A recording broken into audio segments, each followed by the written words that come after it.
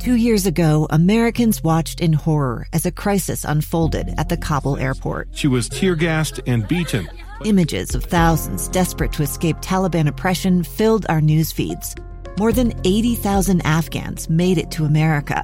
But the story didn't end there. It was very cold. There was no power, no heat. Who would help our newest neighbors?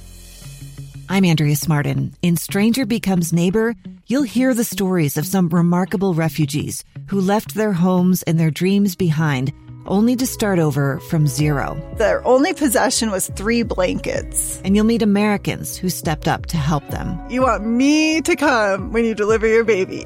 What can one person do in the face of an international disaster decades in the making? That's Stranger Becomes Neighbor. Find us at kslpodcast.com. Follow us on Apple Podcasts or anywhere else you listen.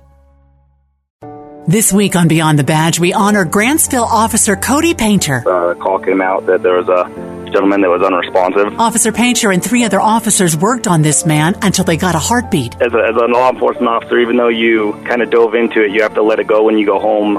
With this call, something about it stuck with me. He reached out on Facebook to offer to help the family. I went to the hospital and visited with them on I think it was the second day they were in the hospital. I got done with some training, and I learned that Ted was his name, served with 101st Airborne, which is actually the unit that I served with as well. Unfortunately, the man passed away, and Officer Painter even went to his funeral. We've tried to keep in contact as much as we can, and I felt like I was family, even though I never met them before.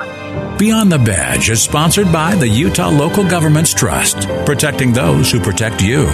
Providing specialized insurance products and services protecting more than 540 local governments. Be safe and come home.